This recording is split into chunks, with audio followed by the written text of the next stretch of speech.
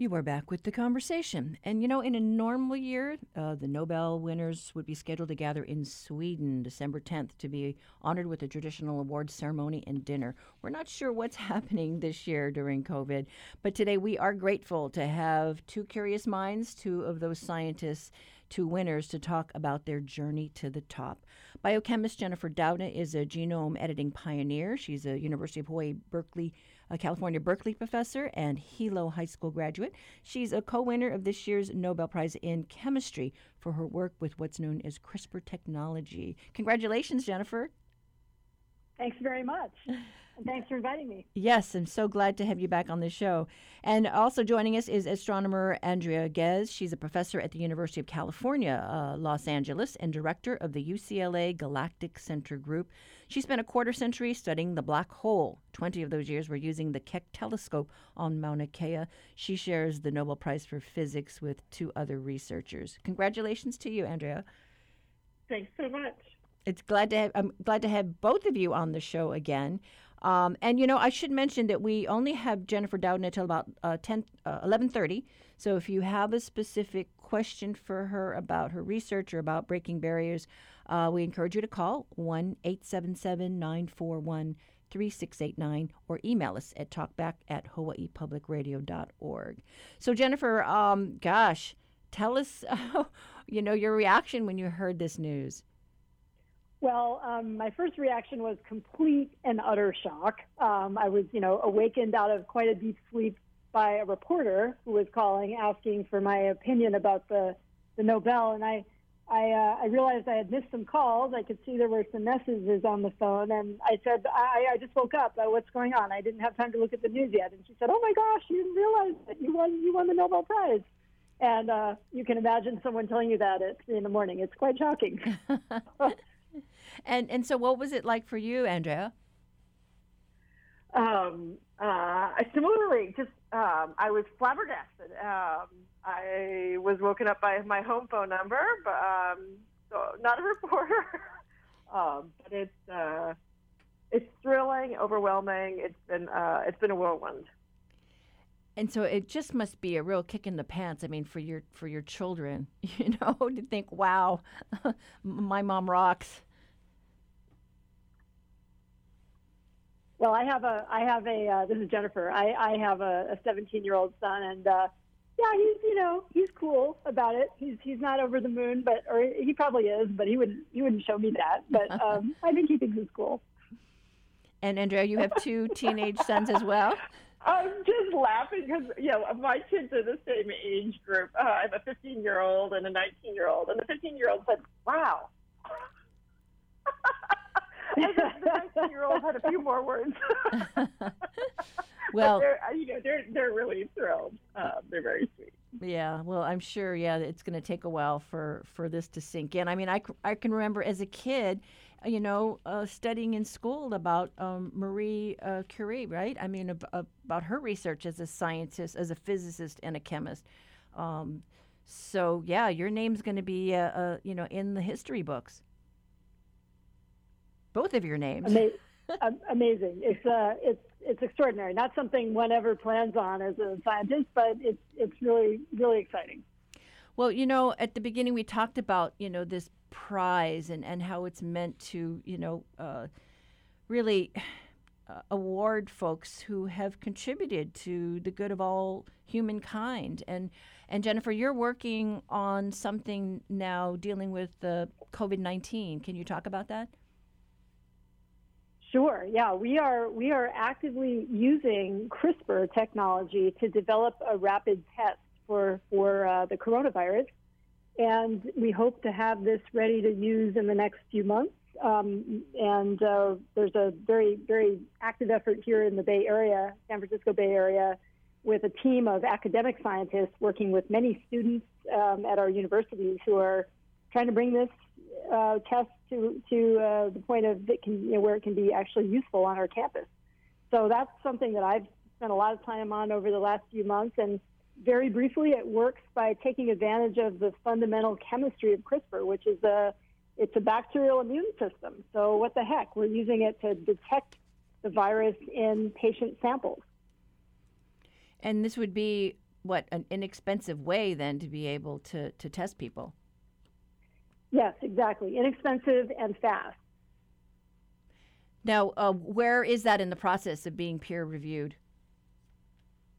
Well, there are some manuscripts that are being either prepared, or there's one that's in the sort of in the middle of peer review at the moment and has been made available publicly on the preprint server called medRxiv, if anybody is interested.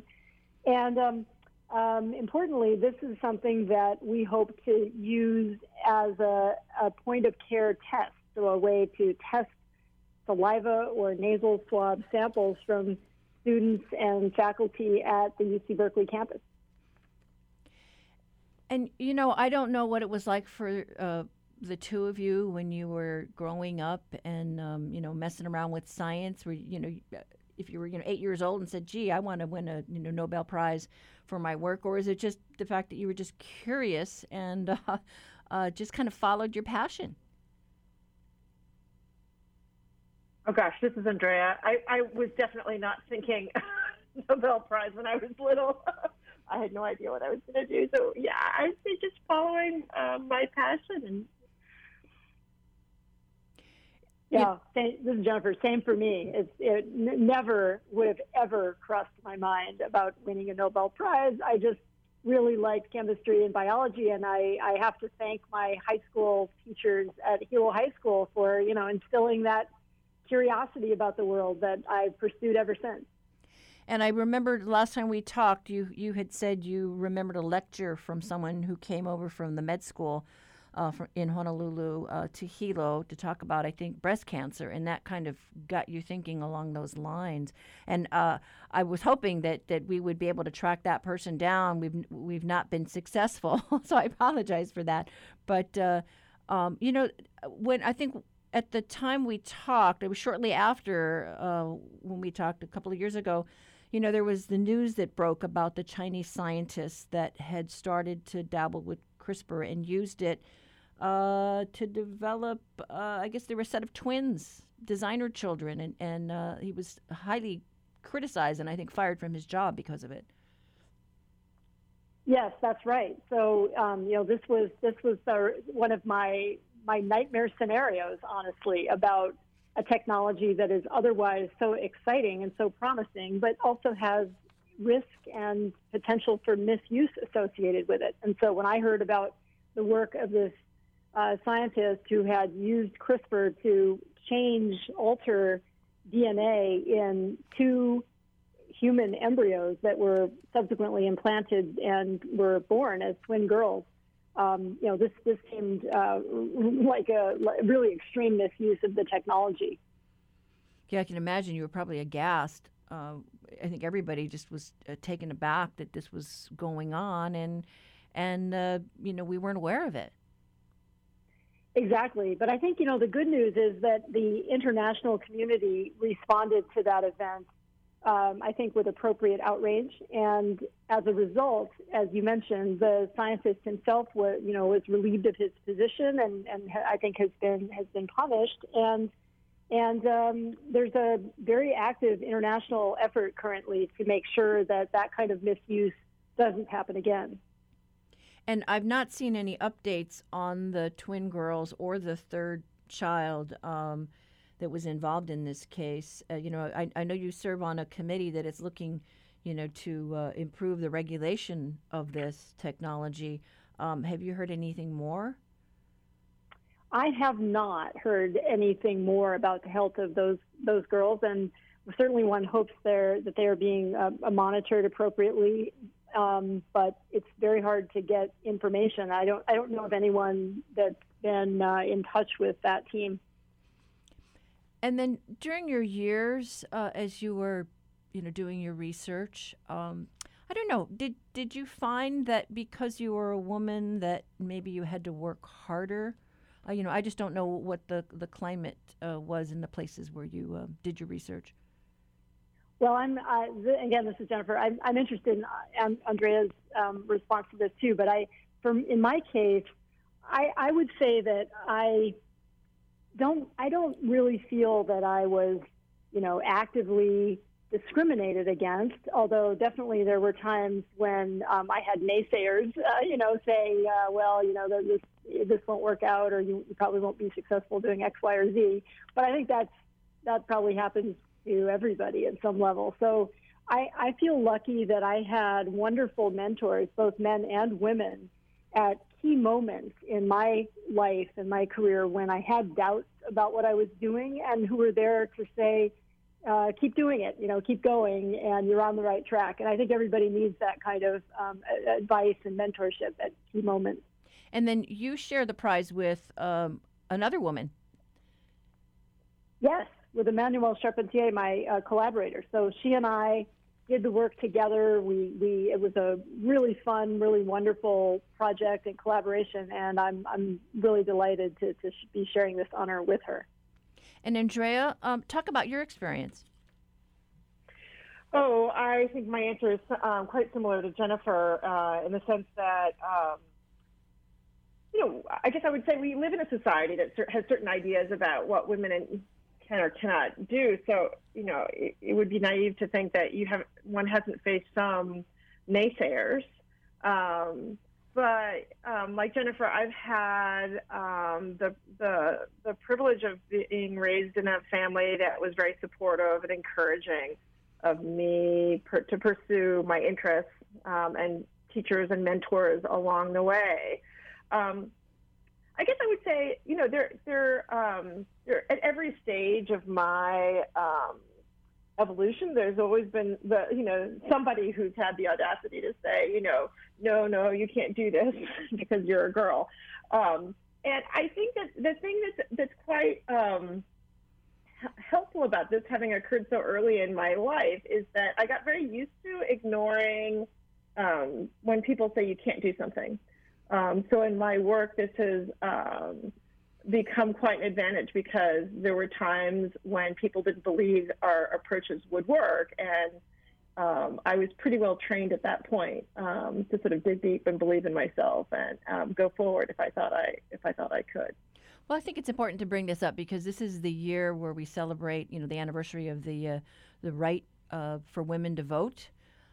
We just saw the passing of Ruth Bader Ginsburg, who wrote about how she faced discrimination. I think she hid her pregnancy to get a job in law because a lot of those jobs were not open to women early on, and I think it's just important to say, okay, what can women do? I think Ginsburg had said, I think when there's 9 women on the Supreme Court, that that's when there'll be enough. But I guess you look at the Nobel Prize winners, and it's still a big deal when it's a woman.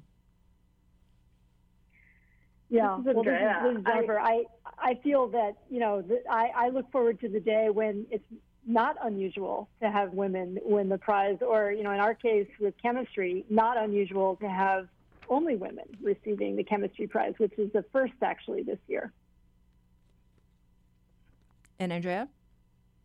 I think it's super important to have role models. I mean, I think we're of the generation that we benefited from so many people who came before us. But I think to get the recognition at this level really opens the door to encouraging that next generation of scientists who are curious about the world.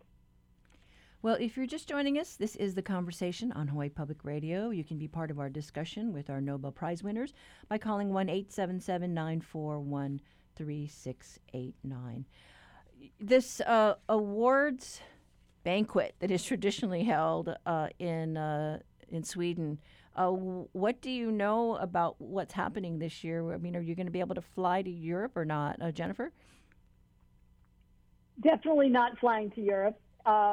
No, we will be receiving the award in sounds like a smaller ceremony in our local community. So I think there is a plan to have a small, some kind of a celebration at the Swedish consulate in San Francisco at some point, because we do have 3 winners here in California this year.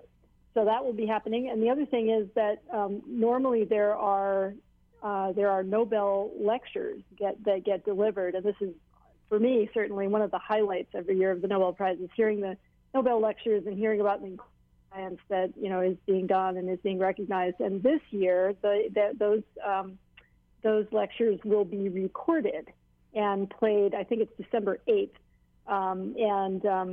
so I'm in the process of getting ready to record the lecture and looking forward to, again, of hearing about everybody's science, but of course having to do it virtually this year. And Andrea, what have you been told? Something very similar, that each country, they're working with the local Foreign Affairs Office. So the U.S. is sufficiently big that it sounds like they're going to be doing one in D.C. and one in San Francisco. So I'll be going out to San Francisco to join Jennifer and her colleagues at our colleagues from Stanford. It's exciting, but definitely not like any year that's come before it. Well, now you shared your award with two men. And I think when we last talked on the show, you talked about how you were in a race with another team studying the black hole. So how did that work out? Oh, well, I'm delighted to be sharing this prize with my long-term competitor, Reinhard Genzel, from the Max Planck. And it's, competition is really good in science. It keeps you on your toes. It allows for different points of view. So I think over the 25 years that we've been at this, the science has really benefited from these two groups. It's a friendly competition, shall we say. Okay. Well, we had a shy caller on the line who wanted to know who the role models of these two scientists are, and wonders if you realize that the two of you might be future scientist role model as well. So who wants to go first on that? Go for it, Jennifer. Andrea, you go first. Okay. Oh gosh, role models. I was really fortunate. I was really interested in reading biographies of interesting women when I was in high school. So in fact, I read quite a few on Marie Curie and Amelia Earhart. So I think I was fascinated by strong women when I was young. And then in terms of role models, I had a wonderful high school teacher. She was one of my few female teachers along the way in science.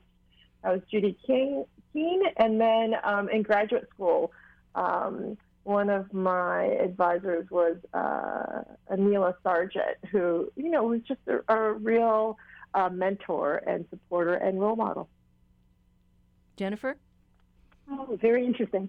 Well, in my case, I would have to say my father was, I don't know if he's a role model, but certainly he was somebody who was very dedicated to education and learning. He loved ideas. He was passionate about discussing ideas, and he was a professor at the University of Hawaii.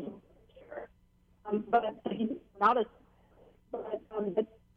my interest in science and through my career until he passed away in 1995, he was always asking me what I was working on in the lab, and he really, wanted to understand the science that I was doing, which meant a lot to me, meant the world to me. So there was that, and then, like Andrea, I had some incredible teachers along the way. My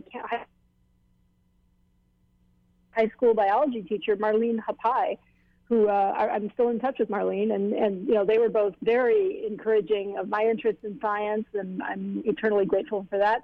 And then in college, my biochemistry professor, Sharon Panasenko at Pomona College, as well as my physical chemistry professor, Fred Grieman, again, were both very encouraging and supportive as I was trying to, figure out if I could really do chemistry and what kind of career I wanted to have after college.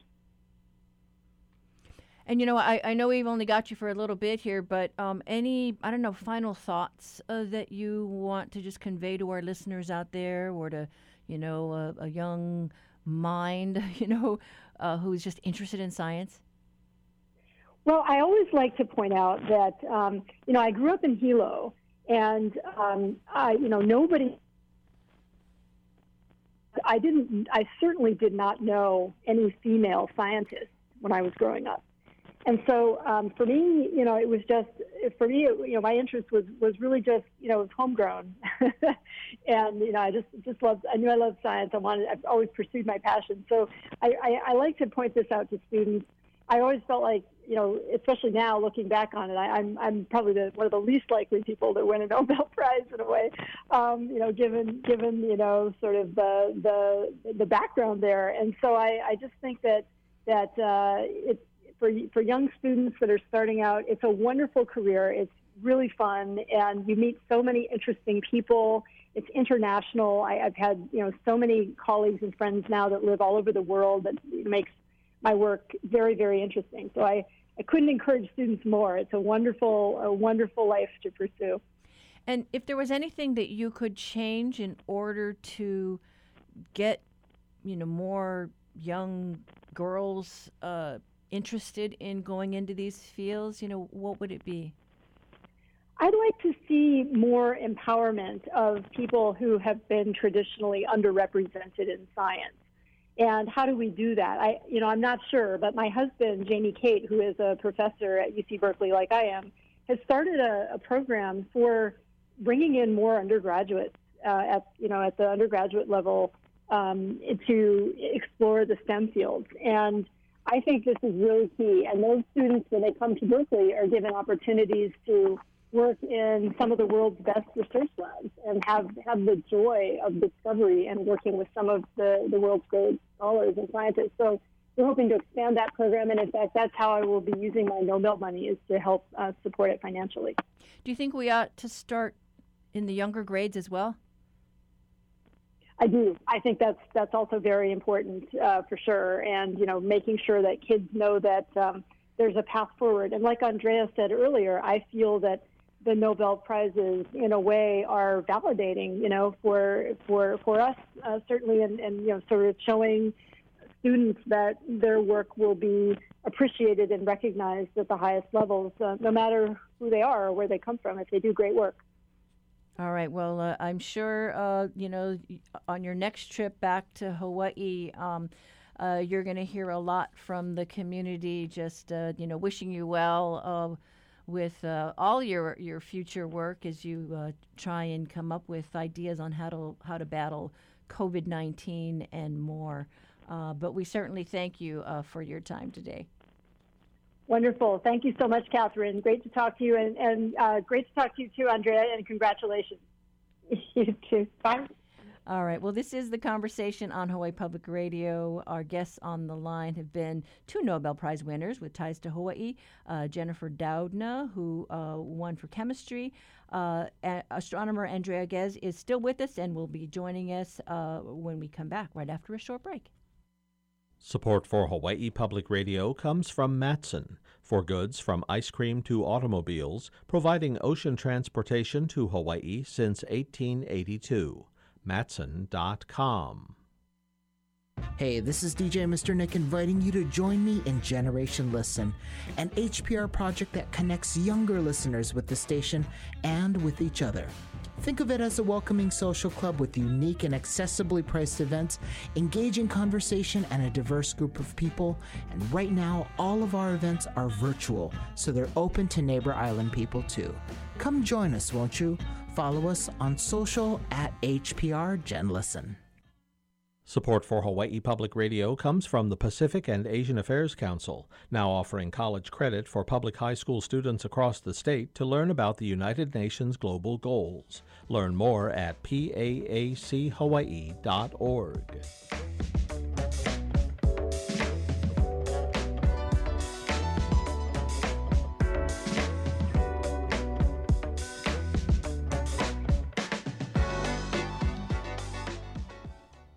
You are back with The Conversation, and we have with us today astronomer Andrea Ghez, a winner of the Nobel Prize for her work studying the black hole.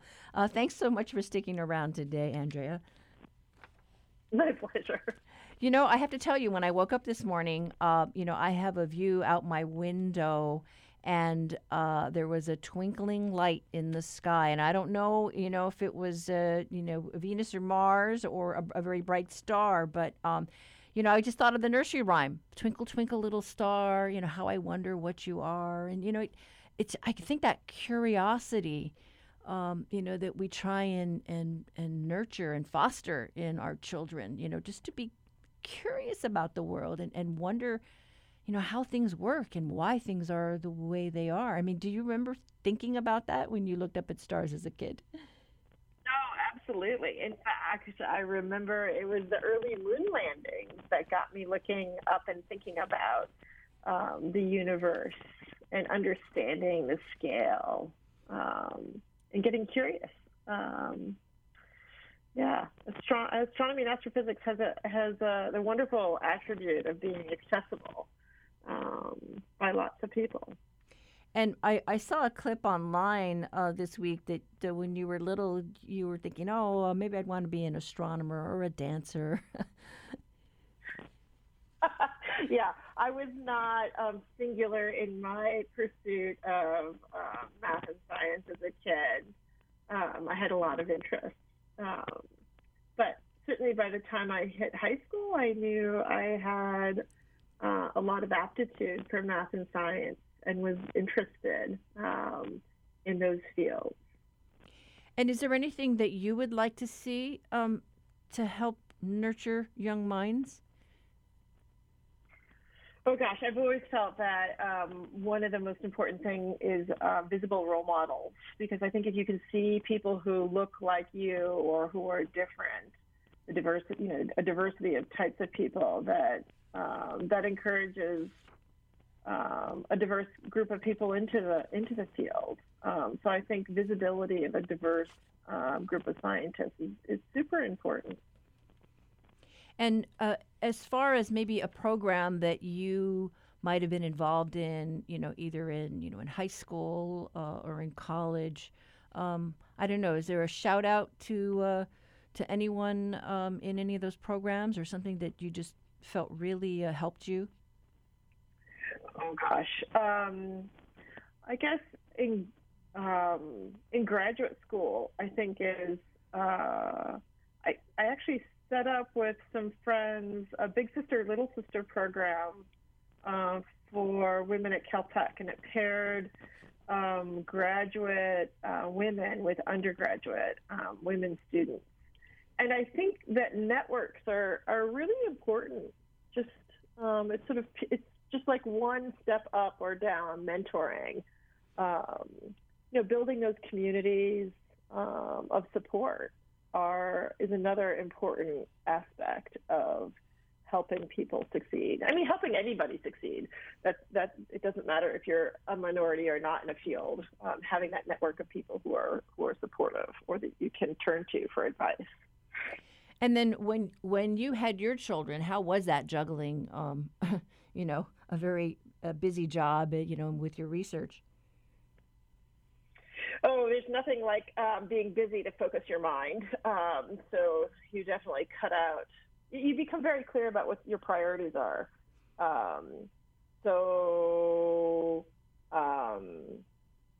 It just requires, I think, when they're little, a lot of discipline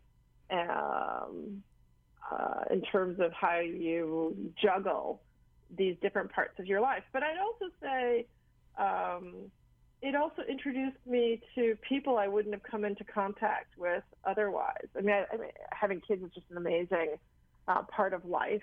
But even the way it interacts with you professionally, I think is interesting. I sent my kids to daycare at UCLA, and through this daycare group, I came into contact with faculty across the university, and it inspired collaboration and networks that I would not have otherwise had. So it's like a lot of things in life. My favorite saying is every challenge is an opportunity. So I think I've grown a lot from just having these two different disparate parts of my life. Yeah, it really helps you with time management, Oh, does it ever?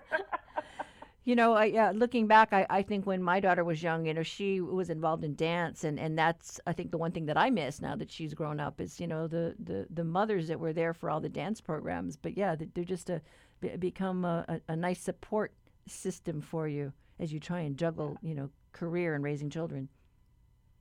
And meeting people from really different walks of life. I mean, I think, when we're in our careers, we tend to meet people who are thinking the same way as we do. So through the kids, you actually get out of your bubble. When we were talking with Jennifer, we talked about the ethics of some of the research that's being done, as a riff on the CRISPR technology. But how does that work for astronomy? What are the ethical issues that you see out there in the field? I think in science and in anything, there's always ethical issues. There's ethical issues about how we deal with one another. There's ethical issues about how we deal with our data, ethical issues about, they're very, in her case, it's very clear cut. But I think overall ethics comes in a lot of different arenas. And I think the thing that keeps me focused is just to focus on the science, to focus on, being true to trying to understand the scientific question that you're after. Because I think things get much more complicated when you get wrapped up in things like recognition or who's first or all sorts of other very human sentiments.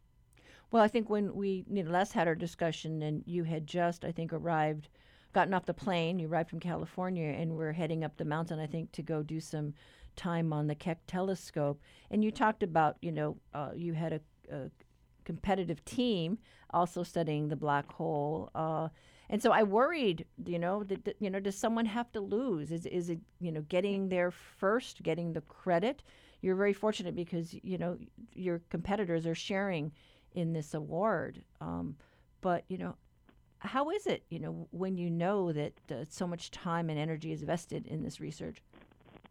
Oh, gosh. Well, I guess I'd have a couple things to say. I mean, I feel very grateful that the Nobel Prize Committee recognized the contribution of both groups, because the two groups have really worked very hard and very long on this.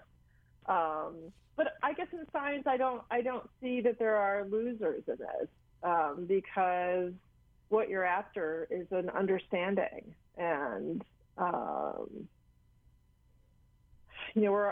just feel incredibly fortunate to be able to work on these questions, to be able to do research that moves our understanding of science forward, to be able to train the next generation of scientists in how one approaches basic science.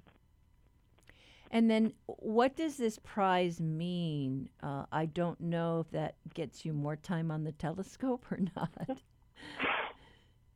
Oh, it's an interesting thing. I mean, literally what it means, of course, is that your work is honored and highlighted. So the importance of a certain area of science is highlighted. The technology that goes into it is highlighted. So I'm very excited about that. I think it gives you lots of opportunity to pursue the work further. Take that work to the next level of scientific discovery. So I'm excited about the opportunities and also just the responsibilities that come with this kind of recognition. I think one has an obligation to be a good steward for science and the encouragement of that next generation. So do you have other proposals already in the queue to spend more time on Keck? Yes, I have lots of proposals in the queue for the future of Keck. So Keck is just an amazing facility. I'm excited about, I've actually got one that's under review now, so I'm certainly hoping that it will be accepted.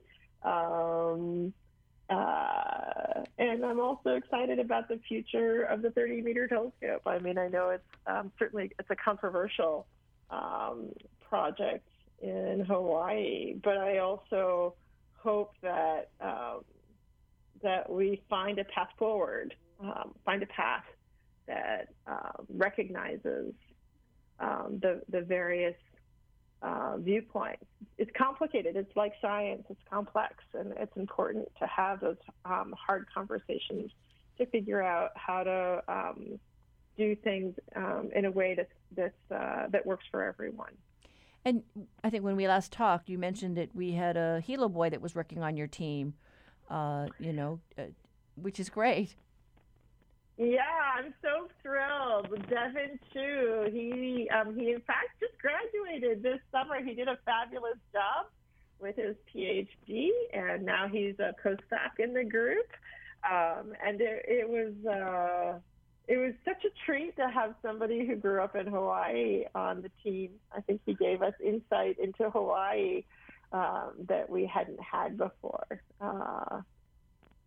And I guess, what would you like to say, because if you've been coming here for 20 years, the tension that has been building, with the Native Hawaiian community. A number of folks feel very strongly about, what should or shouldn't be up on the mountain. I guess, I've been coming out to work on the top of Mauna Kea since 1994. And it's interesting because as technology has progressed, it's now possible to observe from the mainland. But I feel really strongly about continuing to come to Hawaii to do the work, because that's the only way that you help yourself understand what's really happening in the community and to get a sense. And things, obviously, the sentiment has changed a lot over the course of the last 25 years. But I guess, like science, I think it's important to have hard conversations because that's how you get to a greater understanding. So I guess I welcome the hard conversations. I want to understand, and I want to be part of figuring out a solution. Yeah, I know the groups are some are concerned because they're saying, in some stories they're painted as being anti-science, and they say that's not it, But have you yourself been involved in any of those community discussions? I've been involved in some discussions, and I've certainly been part of the 30-meter telescope project for a long time. In fact, I can remember I joined it when I was pregnant with my oldest son. So it's been a long journey, and I think the project is super interested in understanding and has. Again, I obviously hear more on one side than another, but I have been interested in hearing the complexity and the evolution of the complexity. Because, we live in a world that's constantly evolving. And so, what worked 50 years ago may not work today. I guess that's a long way of saying these are hard conversations. It's important to have them and important to listen. All right. Well, this is The Conversation. We are talking with Nobel Prize winning astronomer Andrea Ghez. Do you have a question about STEM or about girls in science? Join the discussion by calling us 941-3689 or 1-877-941-3689 from the neighbor islands. We'll be right back after this break.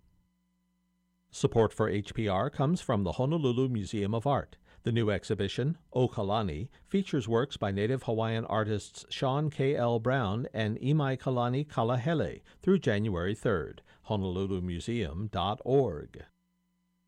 On the eve of this election, there's another one the people of Wilmington, North Carolina will never forget. Even though it may not live consciously in your mind, your body remembers it.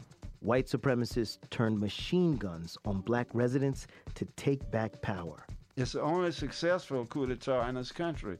An American coup d'etat on the next Reveal. Beginning this evening at 7, following Bite Marks Cafe.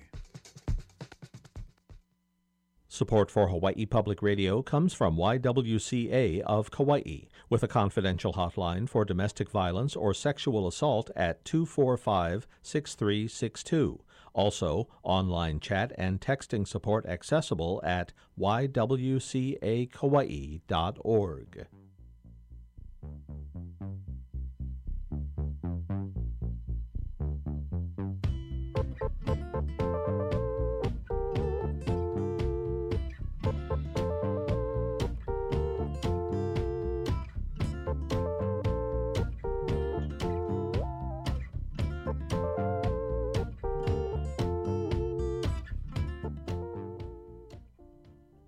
You are back with the conversation. This is Catherine Cruz.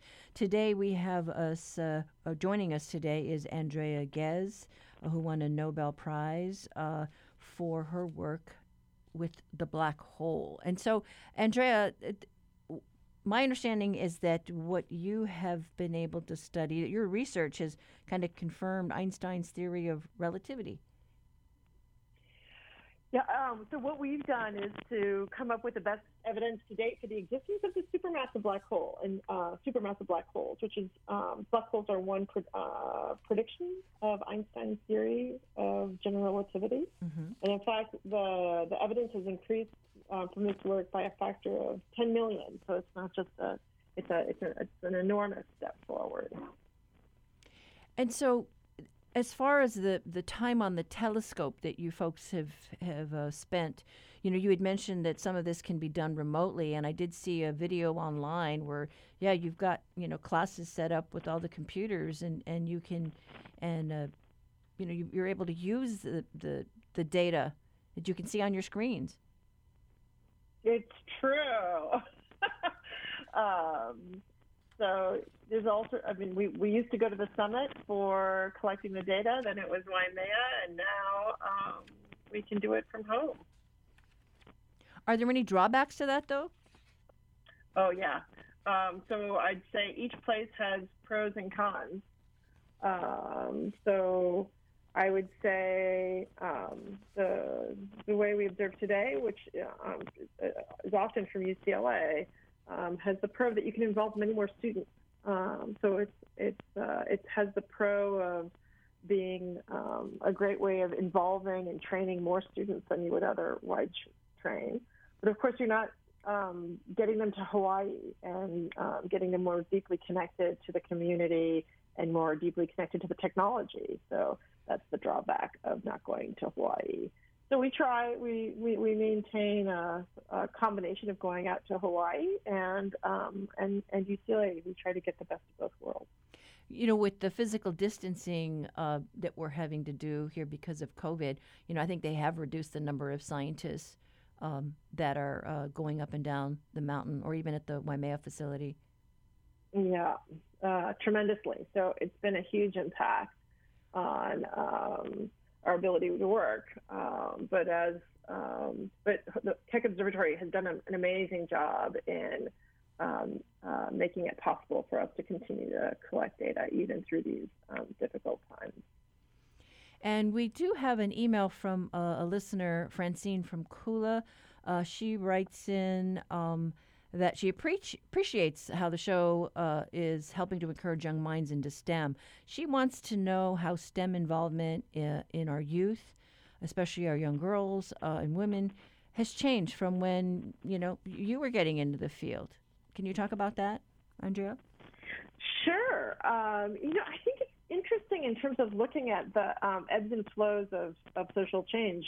I feel like I grew up at a time when there was a lot of emphasis on, it was kind of that moment of you can do anything, and I almost feel like we took a step back from that and became more conservative. But today, there's a tremendous investment and consciousness of the importance of encouraging diverse groups of scientists into the field, and a lot more invested in giving access to the next generation to help them understand and explore their own interests.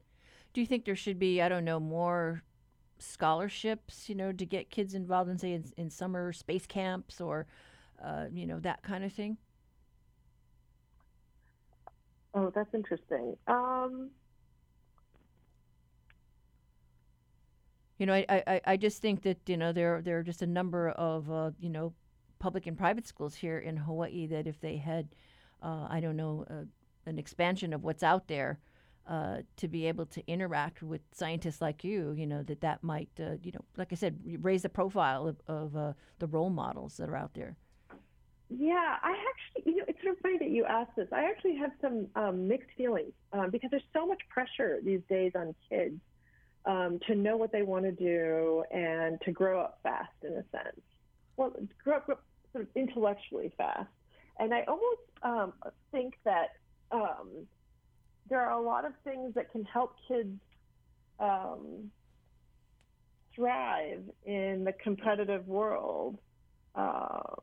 I guess with my own kids, I haven't been overly anxious to get them involved in these programs because I want them to be kids and to fully explore their life as a kid, including sports. I think sports is actually such an important part of kids' development.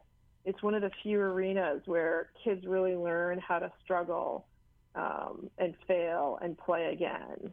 In academia, we're so focused on, there's such a focus these days on getting good grades. And there isn't really a mechanism for kids to learn how to do some serious face plants and recover from them in a way that sports does actually so well. So while I think those programs are wonderful, I also have a certain wariness of forcing kids to